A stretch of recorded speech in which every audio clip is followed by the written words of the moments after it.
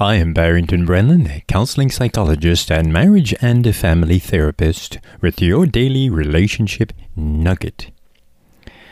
I'm sure you've heard the statement, "Come on, act like a man." This is a statement said to most growing boys, teens, and emerging adult men. It is a loaded statement that perhaps has done more damage than good to individuals and society. Sometimes males are told to act like a man because they are behaving in a way that is traditionally thought of as unmasculine.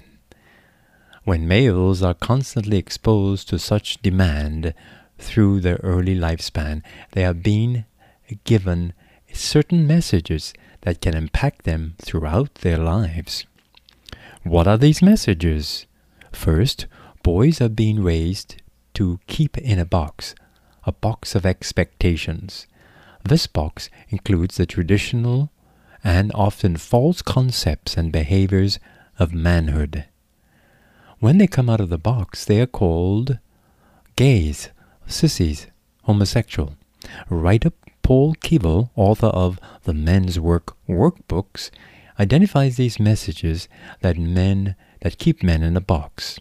He writes, "Act like a man means that the real man yells at people, have no emotions, stand up for themselves, don't cry, don't make mistakes, know all about sex, take care of people, don't back down, push people around, and can take it." Paul Keeble explains further what's in the box. He says men are aggressive, responsible, mean, bullies, tough, angry, successful, strong, in control, dominant over women. End of quote. Most, if not all of these behaviors are considered normal for men in most societies. They force men to keep in the box. There is a high demand to stay in the box. When a boy is not tough enough or strong enough, we often call them names. If someone is called a wimp or a fag, he would get into a fight just to prove that he is in the box, tough and strong. Sadly, boys are pushed by adults to be tough from a very early age. We stop hugging and kissing them as soon as they start to walk or around ages 4 and 5. We tell them, boys don't cry, boys don't walk on their toes, boys don't cook. What are we actually doing is setting up our boys to become bullies or being bullied. Yes, in this modern day, in the 21st century, there are boys who are still being raised this way.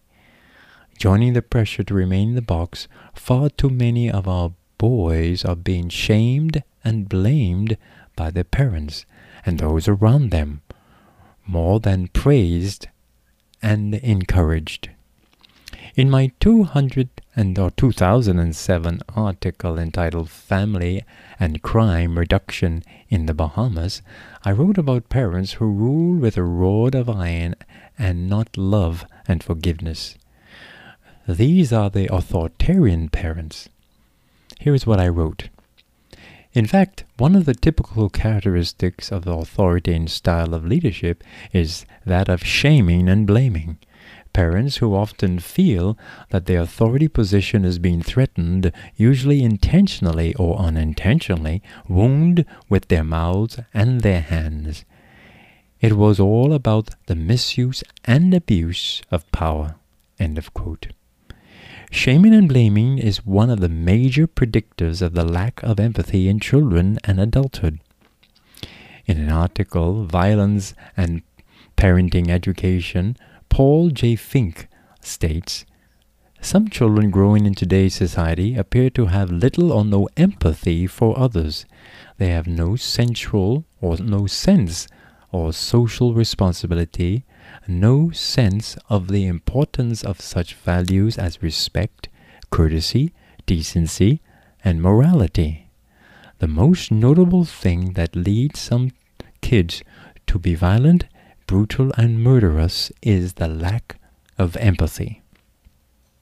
As stated, lack of empathy, which can be precipitated by forcing our boys to remain in a box, has been too long a recipe for violence in our society. Unknowingly, gangs, violent and angry men, thrive on these too. It can fuel their drive for revenge, pain, murder, and taking advantage of people they seem weaker than they are, or those who did them wrong.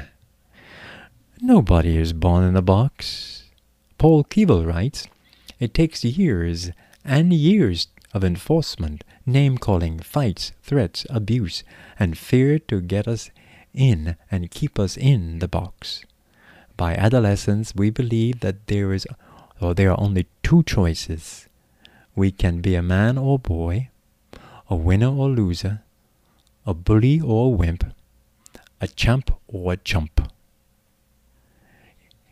It's so serious, isn't it? If you are a preteen, teen, or young adult male listening today, here are ways you are being trained to be violent men. And I will state them in the form of a question as presented by Paul Keeble. Listen, have you ever worried you were not tough enough? Have you ever been hit to make you stop crying? Have you ever been called a wimp or fag or queer? Have you ever been told to act like a man? Have you ever been forced to fight or been in a fight because you felt you had to prove you were a man? Have you ever seen an adult man you looked up to or respected hit or brutalize a woman emotionally or physically? Have you ever been physically injured by another person? Have you ever been physically injured and hid the pain or kept it to yourself? Were you ever sexually abused or touched in a way you didn't like by another person? Have you ever stopped yourself from showing affection, hugging or touching another man because of how it might look? Have you ever been arrested or done time in prison? Have you ever gotten so mad that you drove fast or lost control of a vehicle? Did you ever drink or take other drugs to cover your feelings or hide pain? Have you ever felt like blowing yourself away? Have you ever hurt another person sexually, or were you sexually with another person when that person didn't want it? Were these questions real to you? I wonder if our parents are listening today.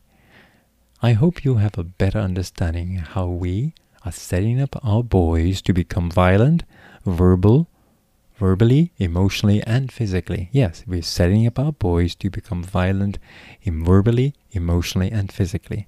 I encourage you to stop shaming and blaming your boys and start loving them.